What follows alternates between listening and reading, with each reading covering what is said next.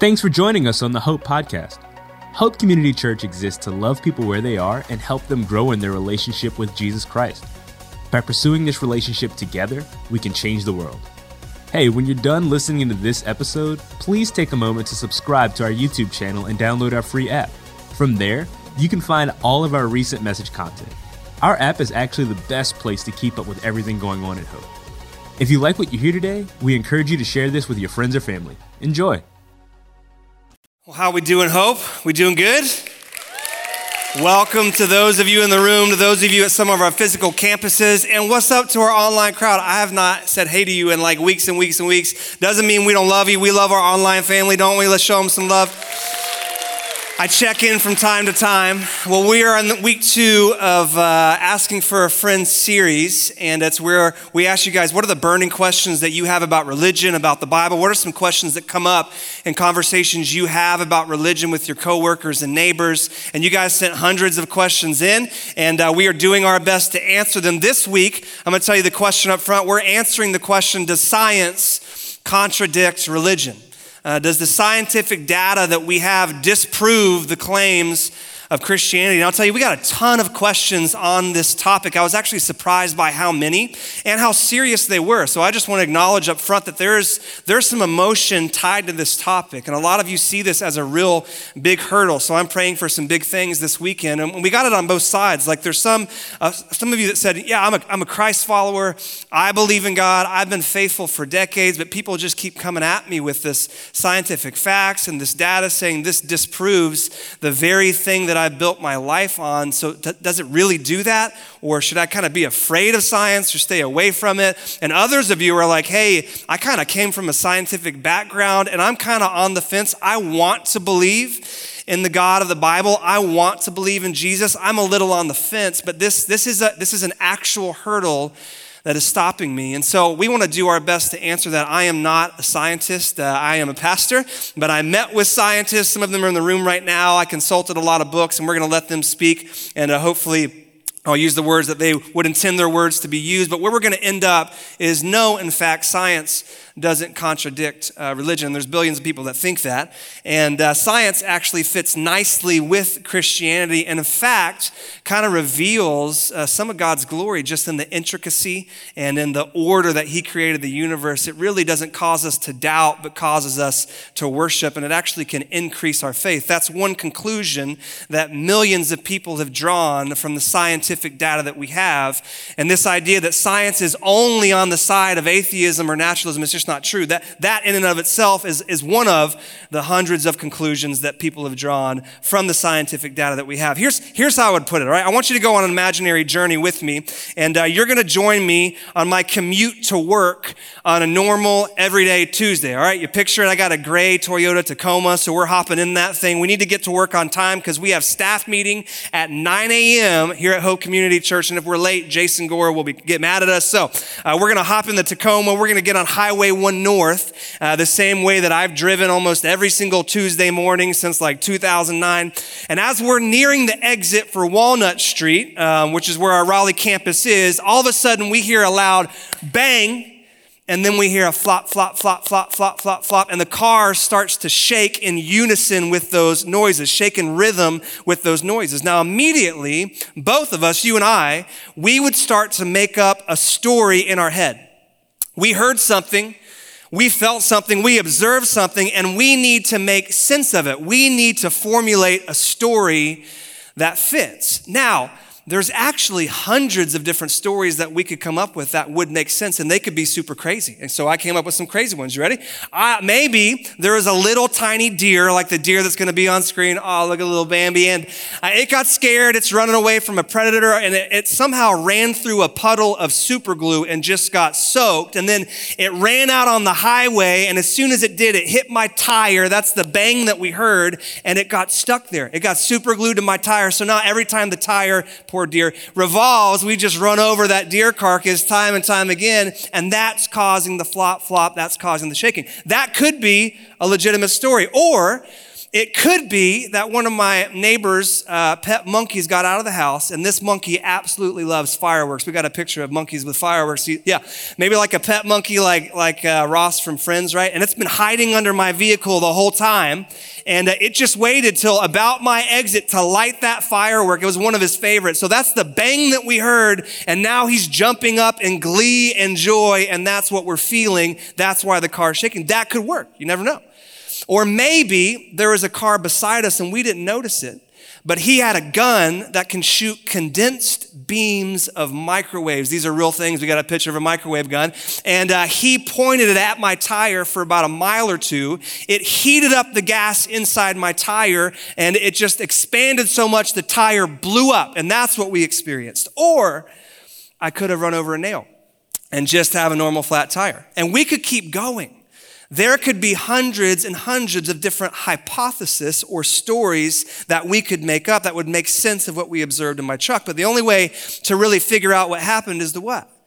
To pull over and to look, to investigate, right? We have to look at the facts and based on that choose which story or which hypothesis fits better. Now, if there's no little small super glue soaked deer carcass, right, we can rule that out. If there's no like soot covered monkey that's doing like his happy firework dance, right, we can move that out. If the tire's not very warm to the touch, we can kind of rule out the microwave gun. Or if we see a nail, guess what? We know.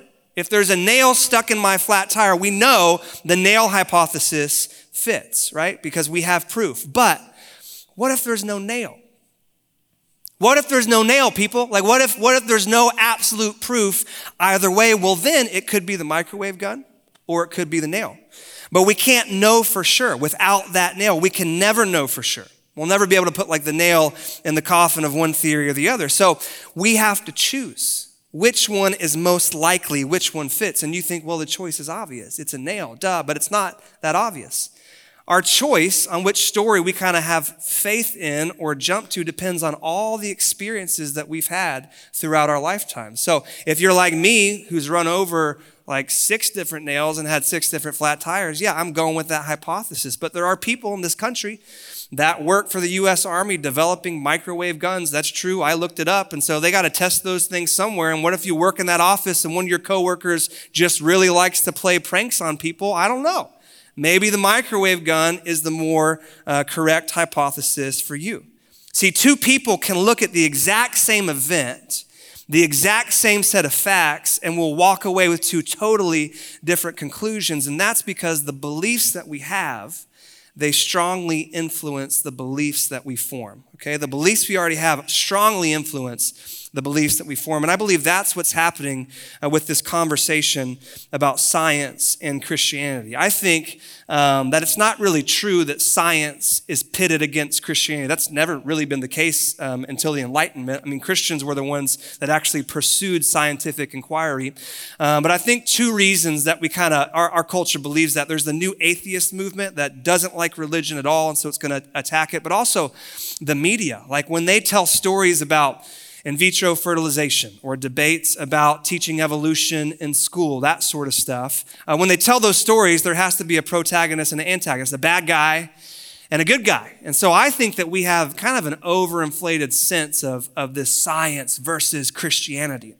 In fact, there's more than 2 things going on, okay? What we have is really 3 things. We have the scientific data. We have the way that the world works, that our current thinking on that. We have the facts about the universe and about biology and all that sort of stuff. And then we have 2 conclusions based off of that same data.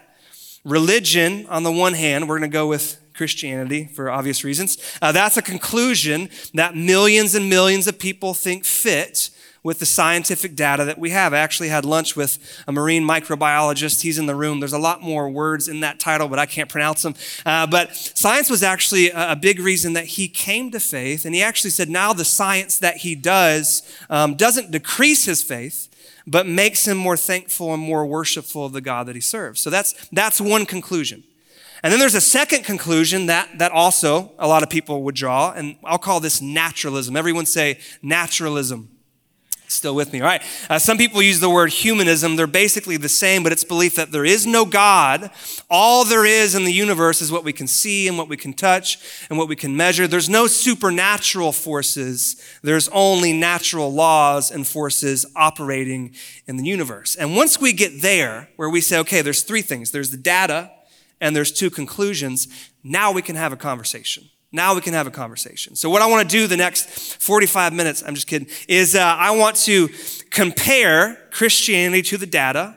Does it match up? Is there anything in the data that just disproves Christianity? Or is there anything in there that actually stacks the deck towards Christianity? And then I want to compare naturalism with the data and say, is there anything there that disproves this? Or is there anything there that makes this a probability? And then I want to step away from the data because there's only so much that science can tell us. And I want to actually look at the whole entire experience of being a human being with our emotions and our relationships, and then say, with all of that in mind, which story is a more likely fit? You guys up for that? Yeah? You're going to have to put your thinking cap on for a little bit, but it'll be good. So the first question is, does the Bible or does Christian belief, does that really fit with the scientific data? And in the questions that you guys submitted, you were really concerned with evolution. You're really concerned with the Big Bang, concerned with the age of the earth, and dinosaurs. I got so many questions about dinosaurs. I don't know why. So does Christianity really fit with that? And the answer is yes. Christian belief does fit with the scientific data that we have. And I kind of know this because there's millions of scientists that are also Christians, and they're smart people. So Christianity is a reasonable conclusion that you can draw from the data that we have. There's a leader of the New Atheist movement, Dawkins, that says that is not the case whatsoever. If you believe in science, there's no way you could believe in God. Well, one of his atheist friends was like, well, either half of my scientific colleagues are idiots, or the science that we have is compatible with religion, and it's equally compatible with naturalism. And I think that's the case. But what about Genesis? That's what you guys are going to ask. What about Genesis chapters 1 and 2, the biblical creation account? Has that been proven wrong by science? And again, I would say no. When it comes to those two chapters, Genesis 1 and 2, there's a continuum of belief amongst Christians, meaning there's a range of beliefs about these chapters that are viable and that are reasonable and that don't go against the text. Don't start sending me an email yet. All right, listen to me. Some Christians believe, some do, that God created life, that he had a hands-on approach, but that he used evolution to accomplish that. I'm not one of those. Okay, stop your email. But there are some Christians that do believe that. The Catholic Church has actually put out official pronouncements that evolution, it's compatible with Christian belief. So some Christians believe in evolution as a process, but they don't think that it explains everything that we feel and see and do as human beings. So there's a group of them. There's also many Christians that don't believe in evolution, or I should say they believe in microevolution, that species change over time to adapt to the environments. That's how we get all the different dog breeds and why certain horses look different than others. The biologist in the room is laughing right now. But not macroevolution, where one species turns into another species. They don't believe in that. So of those that don't believe in evolution, there's three basic approaches to the first two chapters in Genesis. And this is a really condensed view. The first one is young earth theory. So some would say that Genesis 1 and 2 is meant to be read literally. So that God created the heavens and the earth in 7 literal 24-hour days. And you can add up the lifespans of all the people in the Bible from Adam, because we get that, we get a record of people, until we kind of hit some people in a historical situation we know about, like this guy lived under this king of Babylon, and then we can kind of work backwards. And these folks would date the earth conservatively a little bit older than 10,000 years, right?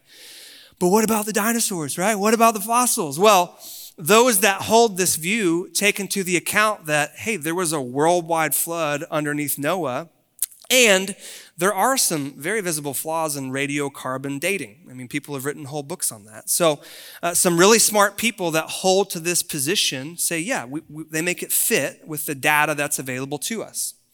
There's another view maybe you haven't heard of. It's called the gap theory. In fact, if you have your Bibles, let's just read the first 3 verses of Genesis. These people say there's a gap between verse 2 and verse 3. And maybe you've never seen this before or read Genesis this slowly or intently. But it says, in the beginning, God created the heavens and the earth. The earth was without form and void, and darkness was over the face of the deep, and the Spirit of God was hovering over the face of the waters. Then verse 3, and God said, let there be light, and there was light. And so we don't know how long that situation in verse 1 and 2 lasted. Could be thousands of years, could be millions of years. We don't know. We have no idea. But people that hold that view say, if you have this view, this is how it fits with the data. And then some people don't think that Genesis 1 through 3 was meant to be read literally. And don't hear what I'm not saying. They're not saying it's not true.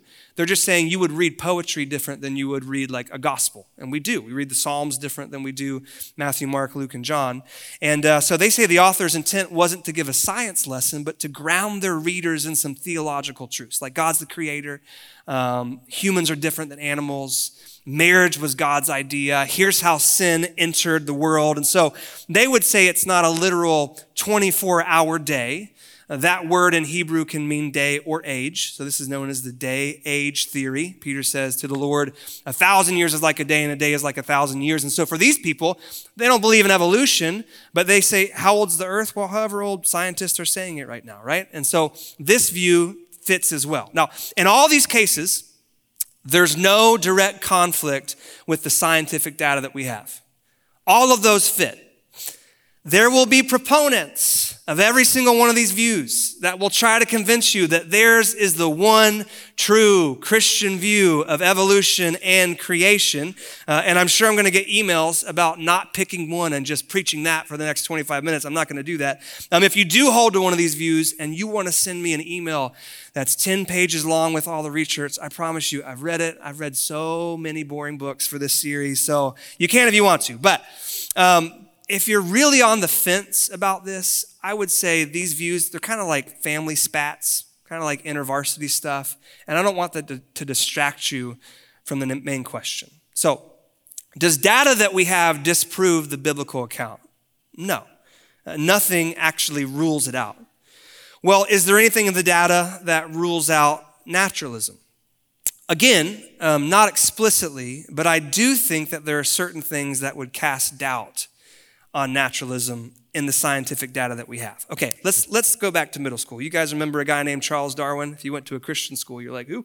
If you went to public school, you learned about evolution, and Charles Darwin went to the Galapagos Islands. This is very simplification, but he saw like a tortoise on one island that looked different than a tortoise on the other island. And then he noticed, well, that island's got a lot more sand and it's flat.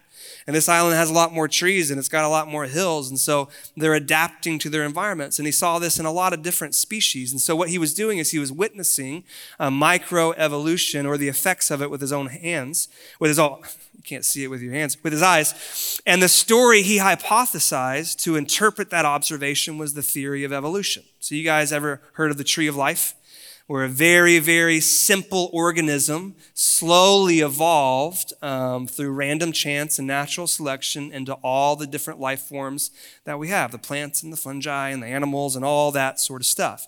So it's a slow and gradual evolution of all of life from a single simple organism. Well, do the facts that we have, the data, fit with that? And it should. It should, the way the world talks about it. It should be very, very black and white. But more and more, it's kind of coming up short. In fact, the fossil record, you would expect to see slow and steady development of new species from the simple all the way up to the complex, right? And you would expect to see a lot of transitional fossils. So transitions between this species and this species, right? You would expect to see some weird animals that haven't stuck around. But we actually see something very, very different. We don't see the slow, gradual development. We see a new species bursting into existence almost in a moment, geologically, and then nothing for a long stretch. And then we see a ton more new species bursting into existence, and then nothing for a long time. And when they burst into existence, it's not just complex organisms, it's simple and complex. And it's a mix of simple and, you hear me on this? It's called punctiliar evolution. The most famous example is the Cambrian explosion. This is not what Darwin would have guessed. It's not a single tree of life. There's like lots of them spread out, and they happen kind of in one moment in time.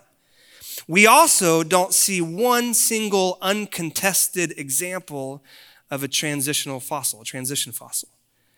There's lots of hopeful ones, but there's not one where every single scientist is like, all right, you got me. That's clearly a transitional fossil. And these are scientists that really want evolution to be true, right?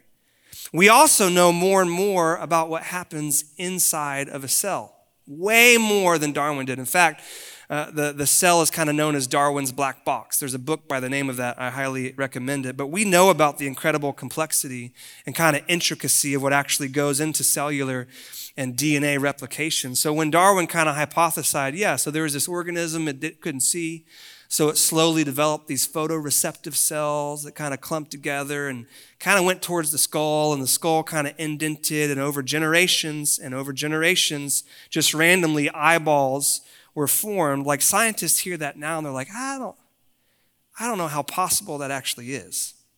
There's actually something called Leventhal's paradox that mathematically proves that kind of a simple thing that the cell does, it's protein folding. I'm acting like I know what I'm talking about. I'm not, but there's a scientist over there that does. He told me about it, but you can look it up. It's true.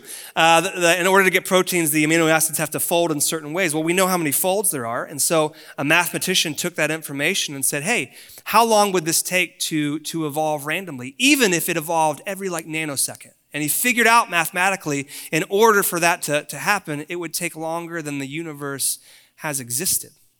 And life, relatively speaking, is pretty new, right? So it seems like mathematically impossible. Anthony Flew, he was a leader of the philosophical atheist movement for decades. He actually became a believer in God because of this. He was invited to a debate. He was supposed to debate the atheist position, and he got up on stage and he's like, surprise, I believe in God. And he wrote a book called There Is a God in 2007, and he says this: I now believe there is a God. I now think the evidence, the data, does point to a creative intelligence almost entirely because of the DNA investigations. What I think the DNA material has done is that it is shown by the almost unbelievable complexity of arrangements which are needed to produce life, that intelligence must have been involved in getting these extraordinarily diverse elements to work together. And there's so many more things that we could talk about. One of those things being the Big Bang. You guys have heard of the Big Bang. When I was growing up, Christians like to trash the Big Bang. That's preposterous. But what you have to understand is that when this was first proposed as a theory, the class lesson's almost over. Stay with me. When this was first proposed as a theory, a lot of scientists didn't like it. They thought the universe had always existed.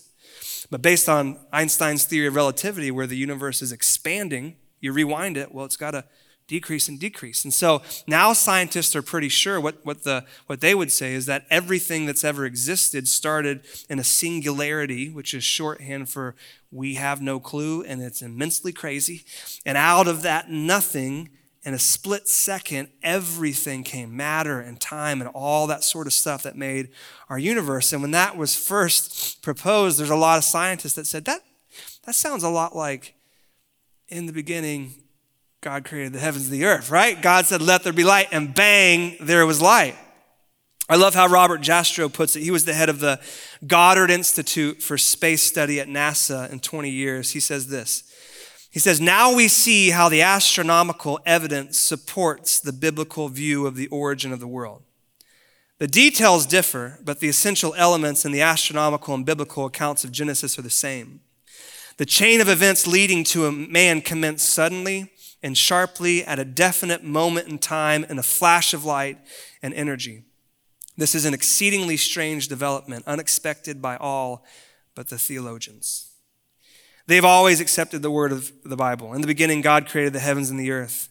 At this moment, it seems as though science will never be able to raise the curtain on the mystery of creation. For the scientist who has lived by his faith in the power of reason, the story ends like a bad dream. He scaled the mountains of ignorance. He's about to conquer the highest peak. He pulls himself over the final rock, and he's greeted by a band of theologians who have been sitting there for centuries. Right? See, from the data, far from the data being overwhelmingly in favor of naturalism, I think what we're finding is that it's kind of pointing towards Christianity. It's almost as if Psalm 19 is true, where it says, the heavens proclaim the glory of God. The skies display his craftsmanship. Day after day, they continue to speak. Night after night, they make him known. But there's more that should cause us to doubt naturalism. In order to do this, you have to step away from science. There's a lot of things that science just can't tell us. Naturalism proclaims to be a theory that explains everything. We can just take natural forces, we can take math, we can just take evolution, and that explains everything that we experience, everything that we feel as human beings. But there's a huge amount of things that it can't. It can't explain or it can't account for. A science alone can't account for beauty. Can't measure that. How we're moved by the sight of the Grand Canyon or a beautiful sunset. Science can't explain why 2 + 2 = 4. It just presupposes it's true. We don't know why that's true. It just is. It can't explain why we feel emotions, why we look at art, or why we listen to music, or why we fall in love. And one of the biggest things that it can't account for is something that has just rushed to the forefront of our culture. And that's this internal moral compass that every single one of us has. I mean, you get on Facebook, you watch the news, what are people saying? You're wrong, I'm right. That's horrible, that's good, but science can't account for that. The fact that every human being intrinsically knows that certain things are right and wrong just kind of flies in the face of naturalism. Now, some will say, no. You have these feelings of right and wrong because culture forced it on you. Like this is just cultural stuff, like other stuff. This is just formed by the world that we grew up in. Well, Yale actually did a study. It's a cool study. They took 6-month-old little babies. Now, can 6-month-old talk? No. Can you talk a 6-month-old into anything? No. Can you kind of form their character in 6 months? No. And so they brought them into a room and they gave them a puppet show. And one of the puppets was super nice, and he would like laugh, and he would share his toys, and he would give them kisses, and he would do nice stuff. And then there was a bad puppet, and the bad puppet would like yell and would hit the other puppet and would steal toys and would do all sorts of bad stuff. So after the puppet show, the researcher would come in, and it would offer the 6-month-old babies, right, 6-month-old, the good puppet. And when they did that, the babies would smile. And they would want to hug the puppet, and they want to pet the puppet. They want to share its food with the puppet. But then when they showed them the bad puppet, guess what they did? They recoiled, and they would hide their face and their cry. And some would even hit it, like babies knew that puppet needed a good whooping, even at like 6 months old, right? And these are babies. But it's because morality is a deep part of who we are. And what we see all on social media and the news and in politics is we see people just proclaiming there's no such thing as right and wrong. There's no such thing as objective standards. Everyone decides what's right and wrong for themselves. I shouldn't judge anyone. I shouldn't force my opinions on anyone. And in the next moment, what are we all saying? What do they say? Racism is wrong because it is. Sexism is morally wrong because it is. Inequality shouldn't happen because it shouldn't. Equality is right. Freedom is right. This is right. This is wrong. I'm forcing this view on me. It's because we can say it as much as we want. There's no such thing as right and wrong, but we feel the exact opposite deep in our hearts, and it just comes out. And naturalists know this, and they've tried to answer this question in 100 different ways, but they've just failed. I went through a lot of them, and one way is to say we got our sense of right and wrong as the product of evolution. That our ancestors that valued sacrifice, that valued love, that valued equality, that valued like the dignity of an individual, those were the ones that survived as a greater rate than those that didn't, and that's why we have these morals, just kind of like a fluke in the genetic code.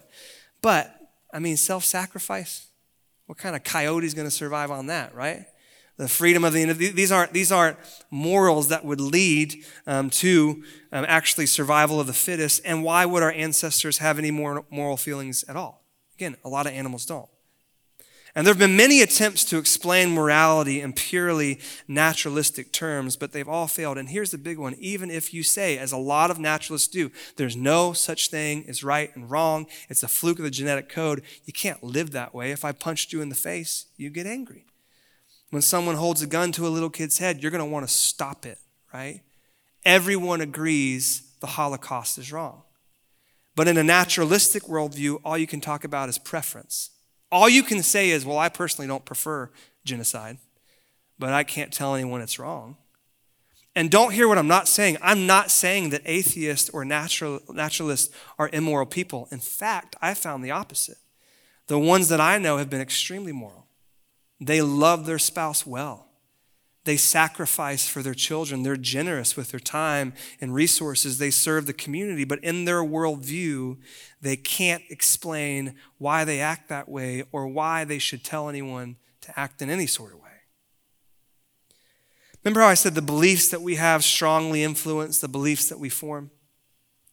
I think that when you get into the weeds of this conversation, what you don't find is a scientific-minded person following the data and just coming to the natural conclusion that God doesn't exist, and the religious person turning their back on all the facts and just wishing there was a lovable guy in the sky that we call God. What you actually see is different people with different experiences and different beliefs looking at the same data and believing by faith that their conclusion is right. Both groups are wishing. That's what I'm saying. Everyone's taken a leap of faith. And I like Thomas Nagel. He's an atheist because he admits this. He says this in his book, The Last Word. He says, I want atheism to be true and am made uneasy by the fact that some of the most intelligent and well-informed people I know are religious believers.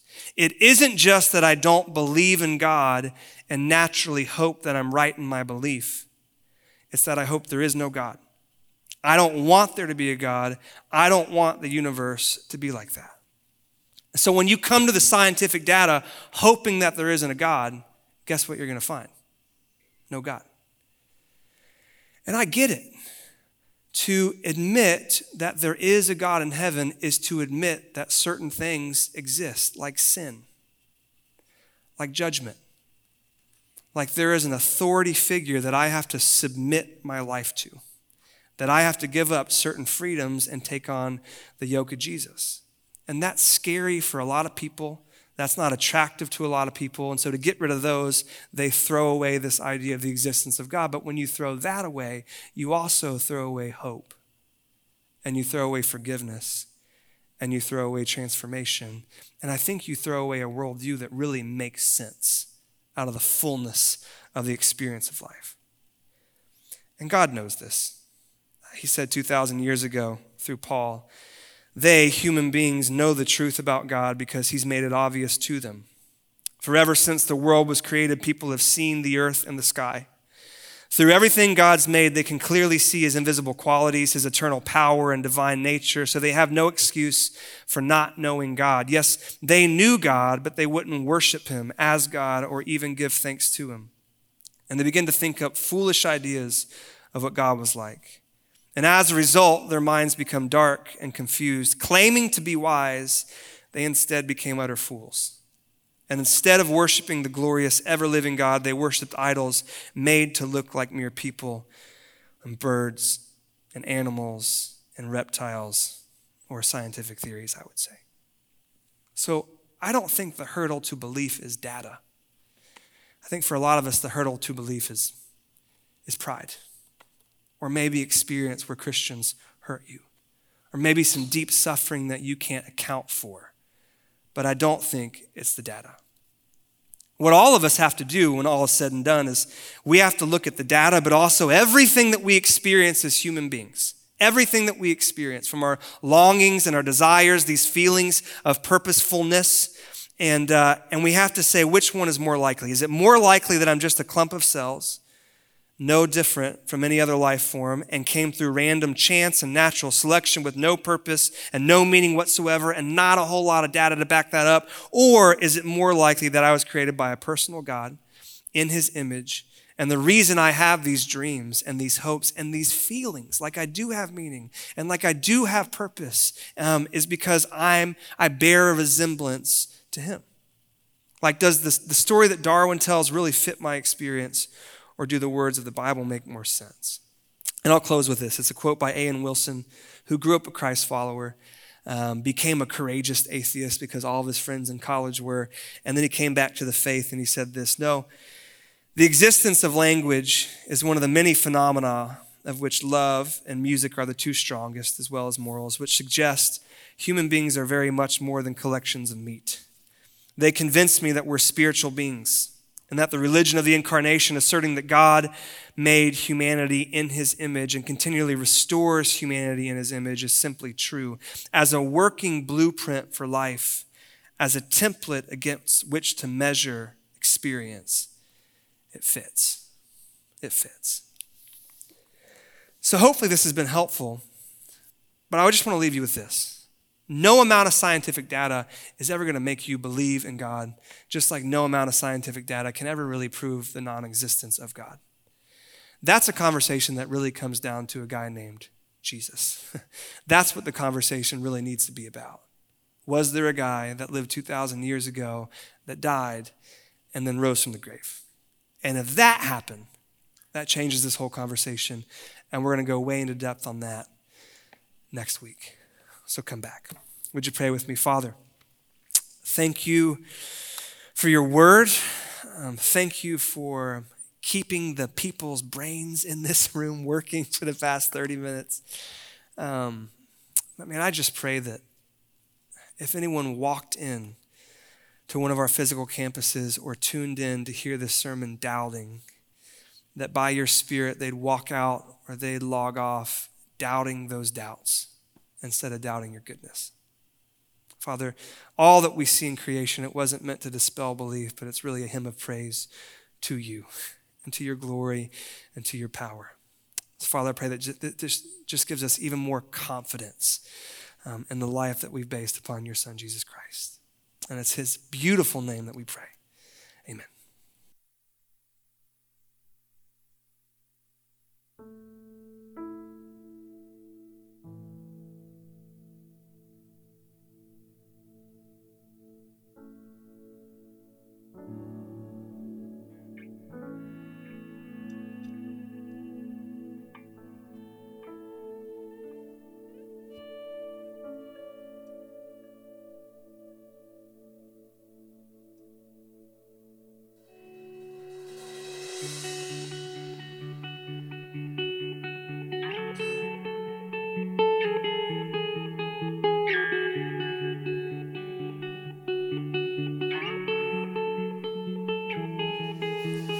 God of creation, there at the start, before the beginning of time.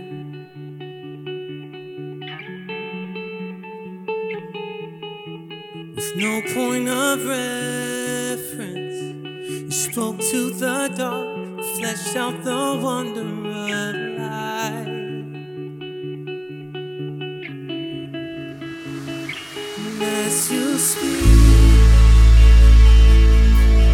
100 billion galaxies are born, and the vapor of the planets form. If the stars were made to worship so bright,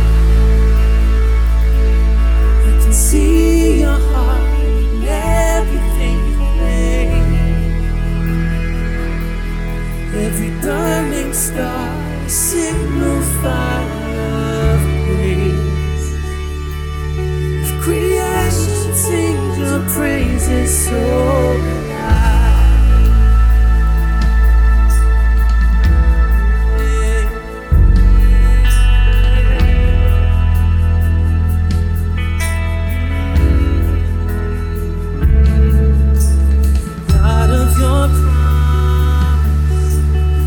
speak in vain, a syllable empty or void.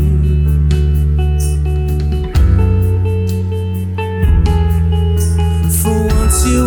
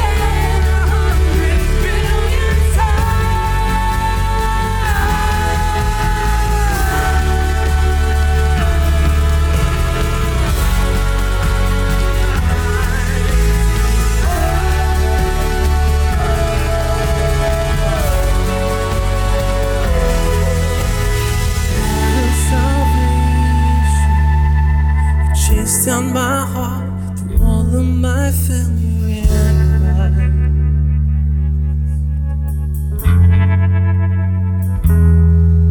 On the hill you created, the light of the world, abandoned in darkness to die. And as you speak, 100 billion fails disappear. We lost your life so I could find you here. If you left the grave and hungry soul alive, I can see your heart and everything you've done. Every part of time in the work of one love. If you let the joy surrender, so will I can see your heart a billion different ways. Every precious one, a child you died to save. If you gave your life to love and soul, like you would again 100 billion times. But one measure could amount to your desire. You're the one who never leaves, the one behind.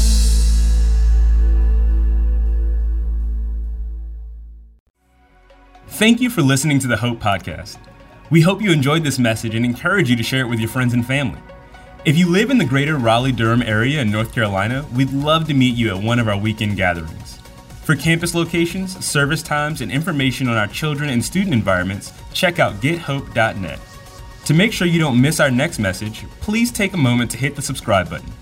We would like to invite you to support what we are doing by visiting gethope.net/give. Through generosity of people like you, Hope can run programs like our food pantry, homework club, project classroom, and many more.